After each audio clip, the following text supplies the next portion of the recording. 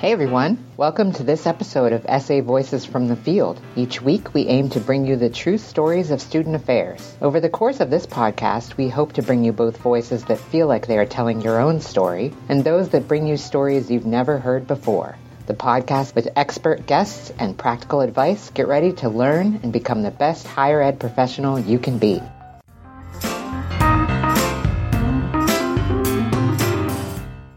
Welcome to Student Affairs Voices from the Field. I'm your host, Dr. Corliss Bennett, and I am so happy to have you here today.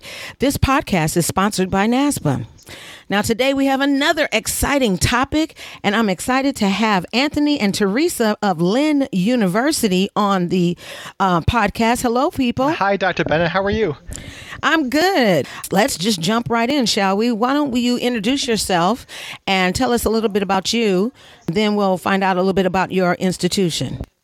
Sounds good. So, first off, thanks for having us, Dr. Bennett. We appreciate the opportunity.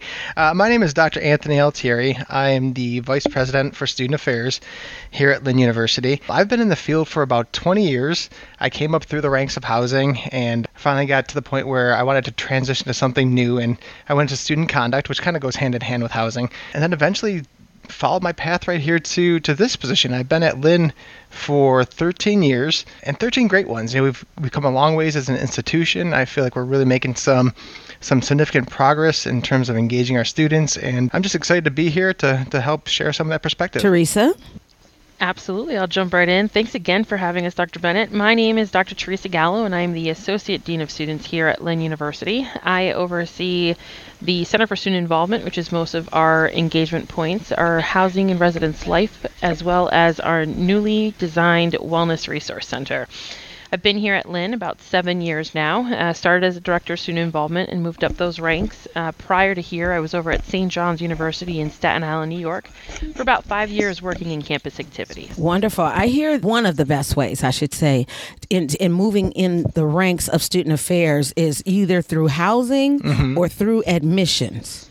And I think because those two positions really expose you to the whole campus, per se, and especially housing. And usually folks in housing have moved through student conduct somehow, because you're dealing with that. I mean, and Theresa, you're dealing with it by being over it as well as dealing with all the student conduct situations. So once you've had a touch of student conduct, then it's like you can do anything. I completely agree. Absolutely. I think back to, and I loved my housing experience because you're right. It gives you a taste of all these key functions that we end up dealing with in student affairs. And then I made that transition to student conduct, and it was less gray. You know, now you're dealing with policies and holding students accountable, but in an educational, positive manner, which I always thought was a unique relationship to have with the student. But I feel like that, to your point, Dr. Bennett, it really does prepare you for the high level things that you'll end up experiencing as a dean or associate dean or a vice president. I feel like it sets a good foundation. Absolutely. Now, is the office there called student conduct, or does it have this fancy name? Because I know it went back at USC where I worked for 20 years. They changed it to Student Judicial Affairs and Community Standards. What is all of that?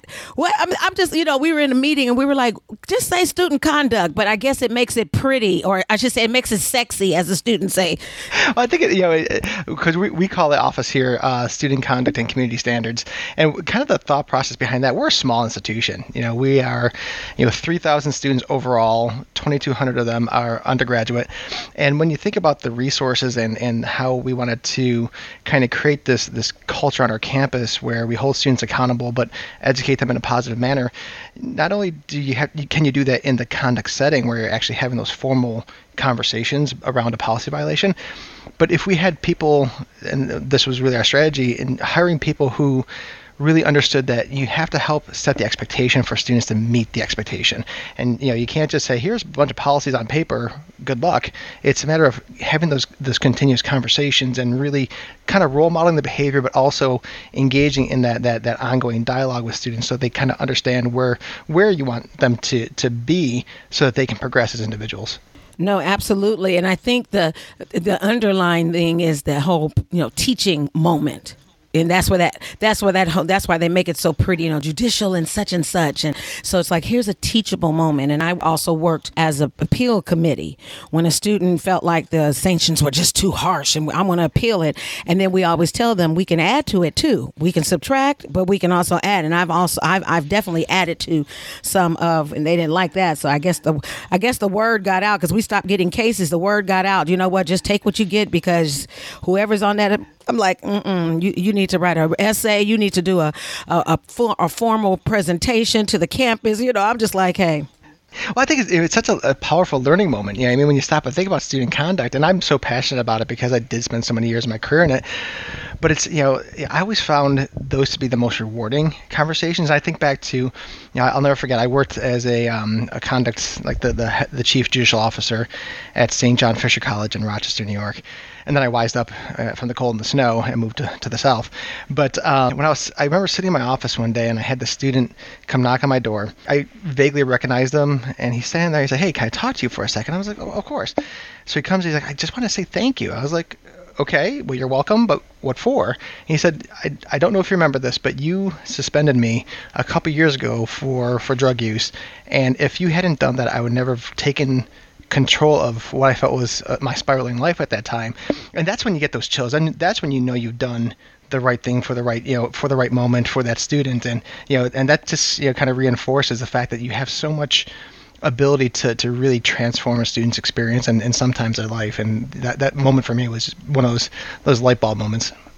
And this goes right into the topic in the sense of using student conduct and using housing to reach those under-engaged students. But first, tell us where in the South. You didn't tell us where, Lynn. Oh, yeah, absolutely. Yeah, Lynn's in beautiful Boca Raton, Florida, which is halfway between Fort Lauderdale and West Palm Beach. So it's hot here year-round, but I love it, every second of it. But yeah, we are, like I said earlier, a smaller institution, 3,000 overall.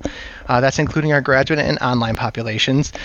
The unique thing about Lynn, and the thing that I think I fell in love with when I set foot on this campus, is not only the beautiful location, but I think the dynamics of our campus population. We have students who are incredibly intelligent and incredibly capable of succeeding anywhere they wish to go in the country in terms of seeking their higher education. But we also have students who are underengaged, have some higher risk.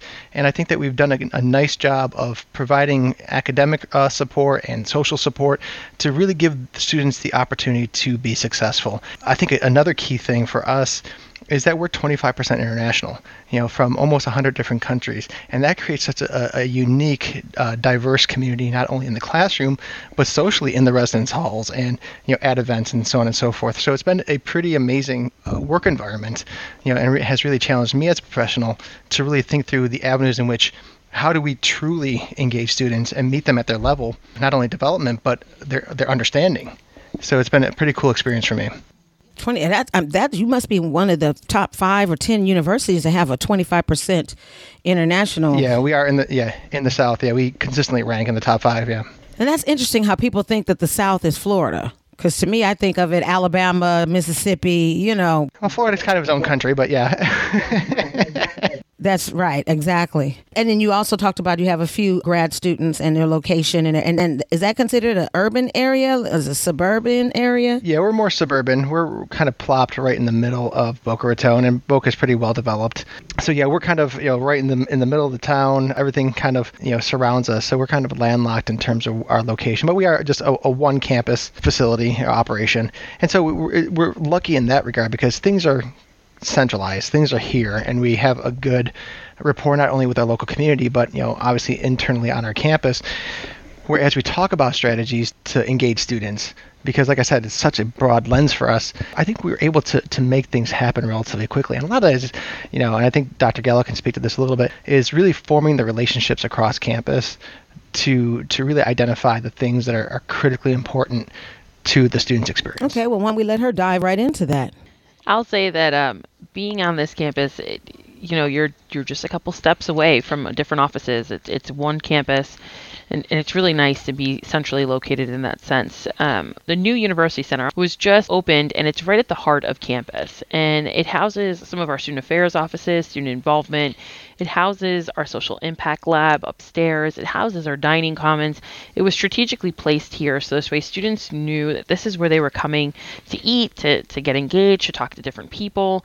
And I thought it was an amazing thing that they strategically placed it here in the middle of campus, because then that also provided the staff that worked in this building access to the people in the building and around the building pretty quickly.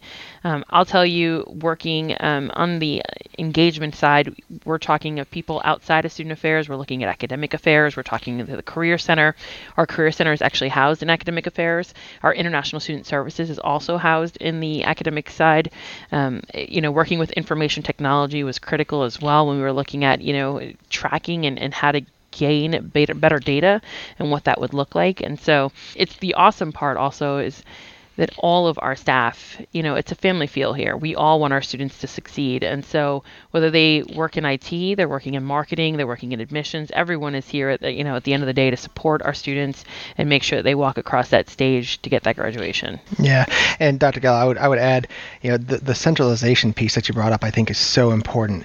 And one of the things that Dr. Gallo and I really focused our energies on several years ago was really removing roadblocks for students to succeed, because I think that what happens in any organization, whether you're a large institution, small institution, it doesn't really matter. We tend to sometimes get in our own ways in terms of creating processes and procedures that sometimes students can't jump high enough when it comes to the hoops that we set for them. And so one of the things that we really focus on was kind of trimming all that and centralizing things, such as in our Center for Student Involvement. We knew that we had all these functional areas that really were touch points for students, and we wanted to bring it to one spot so students could go to one space and then get connected and filtered from that point, which I think has been pretty successful for us. As we track our data and whatnot, we find of our about 2,200 undergraduate students, we're pretty good at capturing a good chunk of them. Almost, I think last semester we engaged with 1,800 unique students of the 2,200 student population. So yes, we still have some work to do, but I think that we've captured a good chunk. So now that the question is, how do you go from that point where you centralize things and capture the students that you can, to create an awareness to those 400 or 500 that haven't connected with you yet? And I think that that's an important thing. And I think part of the conversation needs to be, how do you help them understand the value of what you're trying to get them to invest in? Usually it's themselves, and how to have a transformative experience. And then two, how to actually make it, I don't want to say easy, but easy, for them to take this in addition to all the other stuff that they have as a student, getting to class, meeting those classroom expectations, sometimes, jobs and financial constraints and so on and so forth, and figuring out a strategy that works for them so that they can be engaged and feel like they're part of something bigger than themselves. And if we can get them to that point, we find that their success and the potential for them to retain at the institution significantly rises. Yeah, one of the things that I think about this is for my dissertation, Tinto's model of retention, which I like to vision, or it's visioned as a triangle with, you have retention on the top, and then on to the left you have social integration, and to the right you have academic integration. And no matter where you start on that triangle, it connects the other two. So when a student, in essence for this subject matter, when a student is socially integrated, they tend to enjoy themselves more. They feel like they have a sense of belonging. And so therefore they'll go to class, which then, goes to that other point of the triangle. Now you're involved in your class. You might join the chemistry club because of what you were doing socially, and you have now an academic club. But then what happens, it all points back to retention. All of our institutions have an orientation program.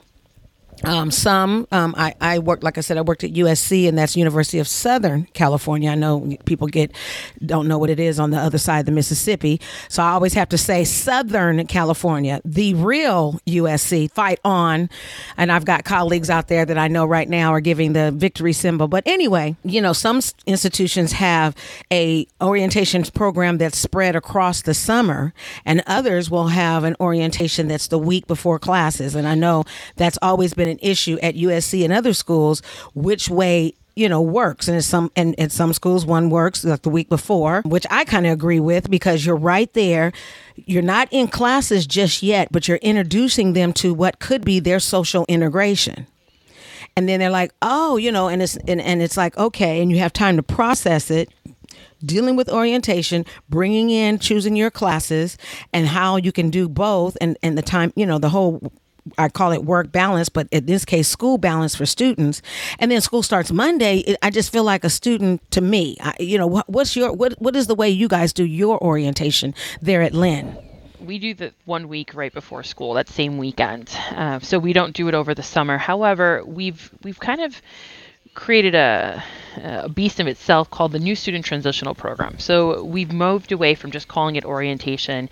We have our Lynn Launch, which is our pre-orientation program that's offered in the summer, that's opt-in. Okay, so that the students are told this is an opportunity for them to come to, get to see the campus. We do it on our campus. We do 2 weekends, about 50 to 60 students each time. And so our incoming class is, around 800 students.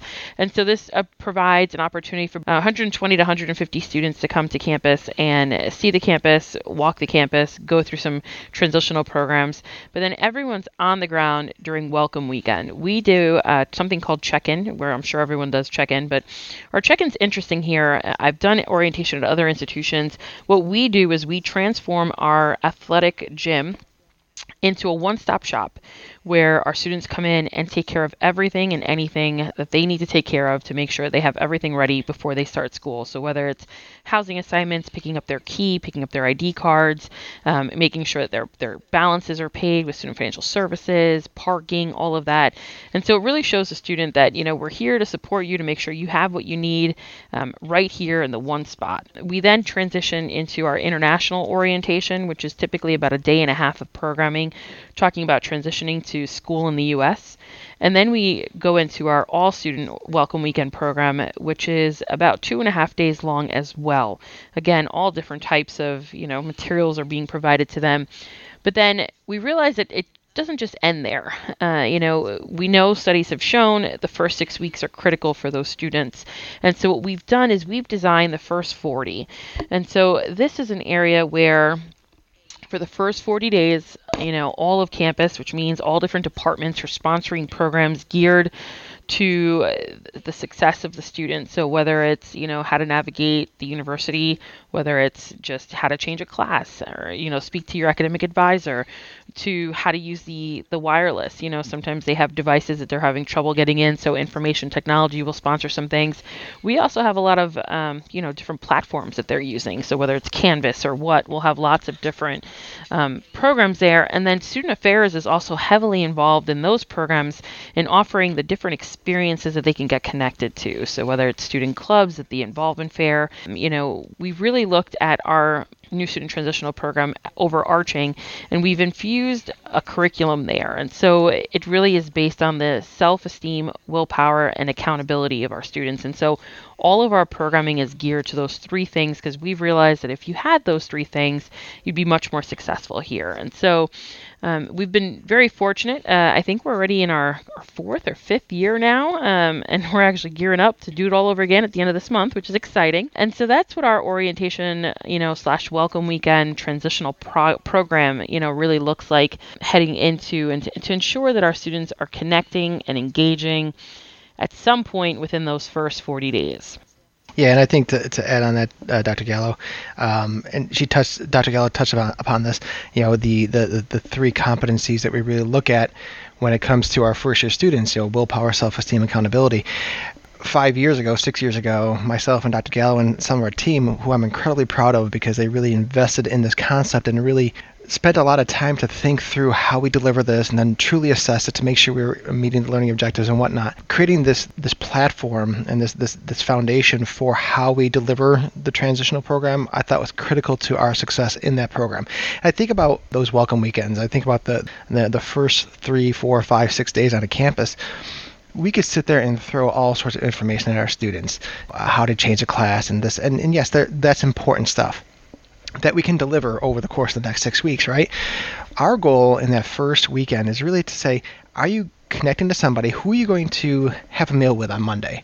Who are you going to, do you know where you're going to get to class? And do you understand our expectations of you now as a member of our community and as a college student? Because life as a college student should be a little bit different than life as a high schooler, even though in some areas it's probably not as different as we'd hope. But ultimately, at the end of the day, it's making sure they have that comfort, but also challenge them to step outside their comfort zone, because the reality is no real learning takes place in your comfort zone, right? I think we can all agree to that. But we set this foundation of willpower, self-esteem, and accountability, and then we built our entire student affairs curriculum on top of that, because we saw the success we were having with our first-year students. And so heading into, I guess, this past year, we really thought very strategically about how do we infuse this in the sophomore experience as well as junior, senior, and graduate experiences. And we're slowly making a lot of progress in creating this outside the classroom experience that really has an impact on them as individuals, as opposed to a series of programs and services that do make sense, but they may not be all integrated well enough together to have really robust, I guess, or big outcome. Well, you read my mind, because that was going to be my next question, in the sense of the sophomore year. I mean, first of all, let me give you both kudos. I was just taking crazy notes here about, because that is such an excellent idea to kind of change the name. You said new student transitional program, and so and then maybe people are like, what's that? And so I would probably put a colon and say orientation or something, just because folks don't know or don't think they need it.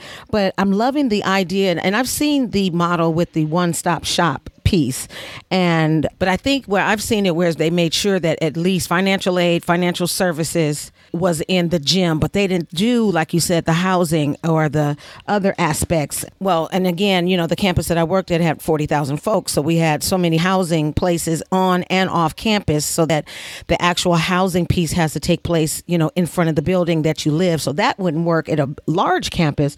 But what I like about the one stop is that and the first 40 days program, I think that really helps with that social integration piece of Tinto's model. But the other piece is, I love how where you are really focusing on how to engage your students. But that sophomore year, here's the thing, freshmen, we're freshmen, everybody loves you. There's a barbecue every other day, lots of attention. We love you. Seniors, hey, you're about to graduate. Good for you. What are you doing? But it's that sophomore and junior year where they become I hate to call it, but the stepchild, because you're not new and you're not getting out. And so now do you guys do something specific for your sophomores? And I guess let's include the juniors that have been immersed with everything freshman year, and then sophomore year, they're just like, oh, nobody's paying attention to me. What are you doing to engage those under engaged students?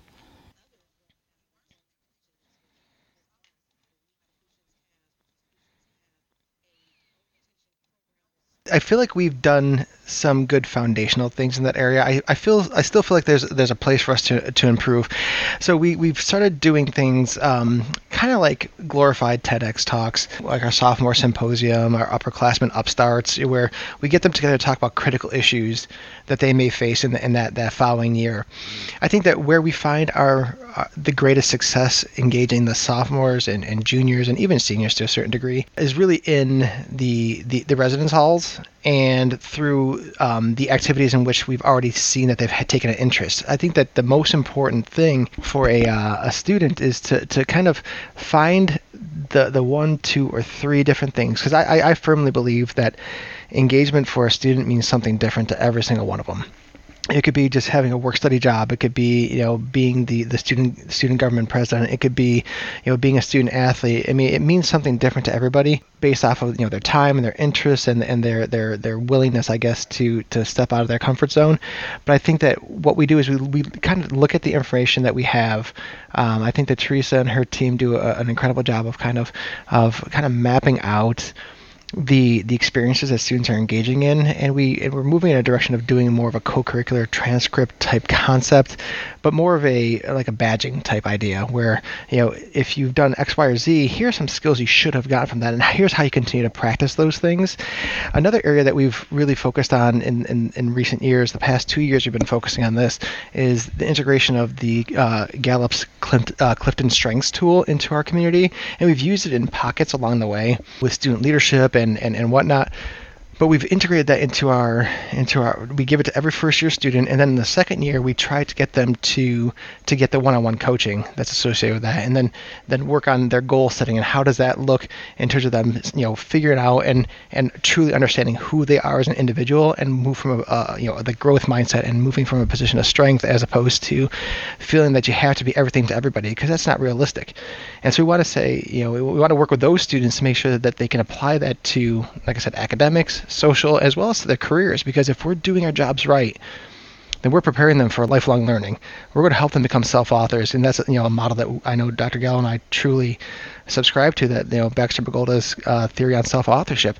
You got to create those crossroads moments for students to challenge their values, their beliefs, and what they think they know, so that they can become a better version of themselves tomorrow than they are today. So I mean, it's kind of touch points along the way in the sophomore and junior years.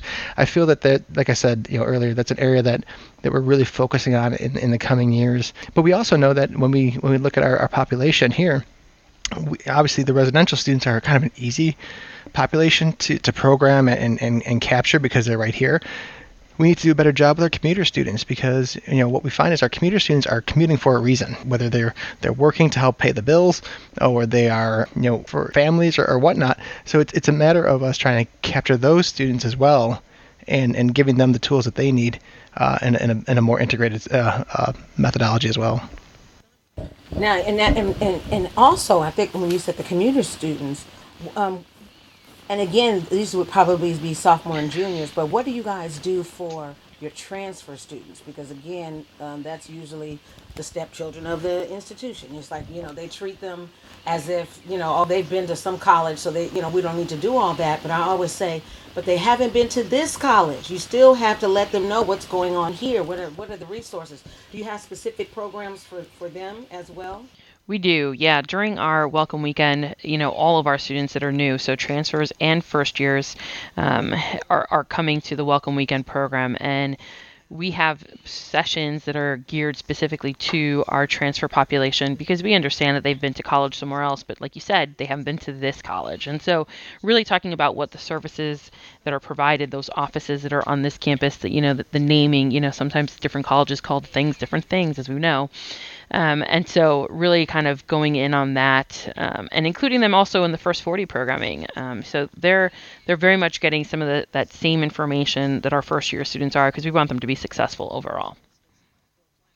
Yeah, we're also looking at learning communities in the residence halls and really enhancing that process in our own buildings, because that's another place that you can find students who have a like mind per se, that you can kind of create an experience for on a much broader level. So that's one of the areas that we've also been looking at, because we just haven't done it on a broad scale yet. We've done it in pockets again, but it's I think a missed opportunity for us in our halls.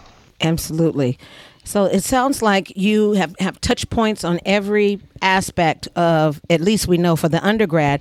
And in the short few minutes that we have left, what would be some of your mechanisms for graduate students? I know you have a few, about 1,000.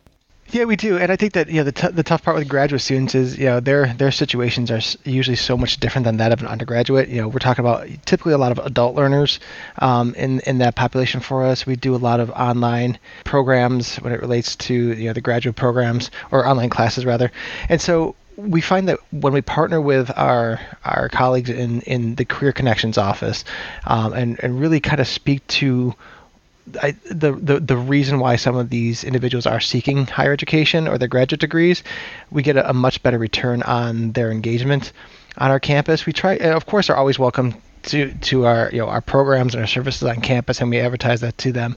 And we try to do some programs that are family oriented, at times where families could actually make it, not at 5 o'clock on a Thursday when people are leaving the office, but at a time where on a weekend, when a graduate student could bring their families or whatnot to campus. So we try to be a little strategic about that. And I know Theresa's team has done a good job of really thinking that through. Yeah, absolutely. So our graduate students are invited to attend all of the programming that we've done on campus. Nothing's, told that they can't attend or for any reason. I know some schools have that. we also encourage them to get involved in student organizations. And so we have some student organizations that are specifically for graduate students, whether it's the Graduate Student Association or in different colleges. And so really getting them to find groups to connect with, whether by major, by interest. We're seeing some rise there in comparison to some of our other years. I've been here about 7 years, and I think we're starting to see an uptick in those services to those student organizations of graduate students, which is exciting. So we're starting to make some headway there. And I think that's important. Does your institution also have a graduate student government? So we don't, but our student government does cover graduate students. It's not an undergraduate population only. So you can serve on our student government as a graduate student. We don't have a specific person that's running, specifically for graduate students, but they are included in that. And what we do, I advise our student government, and we try to work very closely with them to see, hey, maybe you should have office hours in the evenings because that's when our graduate students are on campus, or maybe a Saturday, Sunday, depending on what the programming looks like for some of these classes. And so really engaging with them and getting that population to come out, whether it's in the library, in the classrooms, working with those students. And we've had some students serve in the roles on student government, and that was exciting because they were able to connect with more, and we're always encouraging that. Great. Also, last question, and do you have a specialized new student transition or / orientation program for grad students? Because again, that's part of that underserved population. So I was going to say, we actually, we do. There's 2 versions of it. One is online, and so we do it through our Canvas course. Our academic affairs is really the one who leads that charge. And so they'll put the information up there on a Canvas course and include all of those graduate students to go through it. And it's got, some fun tech stuff there that they can do, quizzes or just gather of information. And then our different colleges, we have 6 different colleges on campus. Each one of them will host their own, if needed, their own orientation as they go from there. Well, I know I've been taking notes throughout this entire podcast because I'm like, ooh, I'm going to steal that idea. That's right. It's not stealing, we're sharing. Yeah, sharing. Stealing is such a powerful word. Yes, right, exactly. Yeah, so I'm going to, here's the best one. I'm going to use these best practices. That's right. Yes, absolutely. Everyone say yes, best practices. Best practice, exactly. I'm going to use these. And Dr. Bennett, I'll also share with you, so we talked a little bit about some of this stuff, and we didn't get far into detail about that smart badging. And so what we're really looking at is that smart transcript is going to be connected to our student affairs curriculum, which is also connected to the NACE competencies. And we know that we like NACE competencies because that's that career readiness piece. And so we're looking at infusing that all throughout the 4 years that there are students here, including, beyond that. But also we have some software that we get to use. And so Presence is one of those things. I'll tell you that if you haven't heard of them, look them up. That helps a lot, especially as we're getting into this rollout phase of the smart transcript this year. We're really excited that was one of the features that they offered. Well, like I said, I would say that just to our audience, it sounds like this is definitely a best practices location to look up because I'm loving the one stop. Again, a lot of people do it, but some of the mechanisms are missing from that. I love the first 40 days where where the rest of the campus is concentrating, because you'll find that we in student affairs are doing things, but academic affairs may not be doing things. They'll have that dean's welcome at the very beginning, and then you don't do anything else with the school until maybe the beginning of the next semester, because now you're on the dean's list, or registration. So I'm loving the idea of integrating everybody on campus in one goal of engaging students. And so that will capture, hopefully, that's another way to capture the under-engaged student.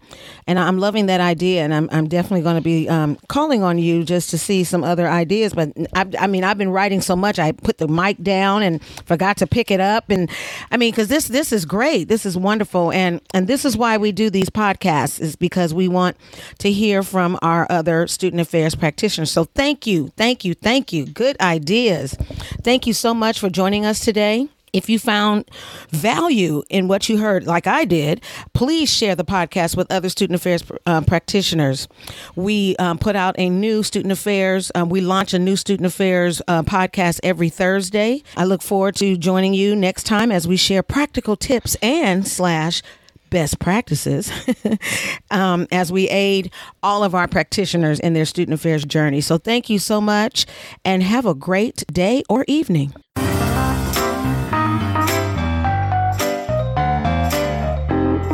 Thanks for listening to Student Affairs Voices from the Field. If you enjoyed your time with us, tell a friend.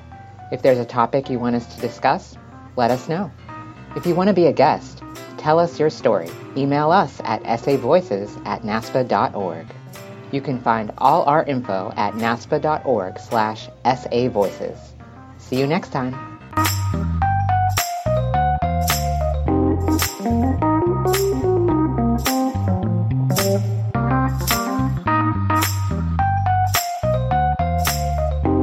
Thank you.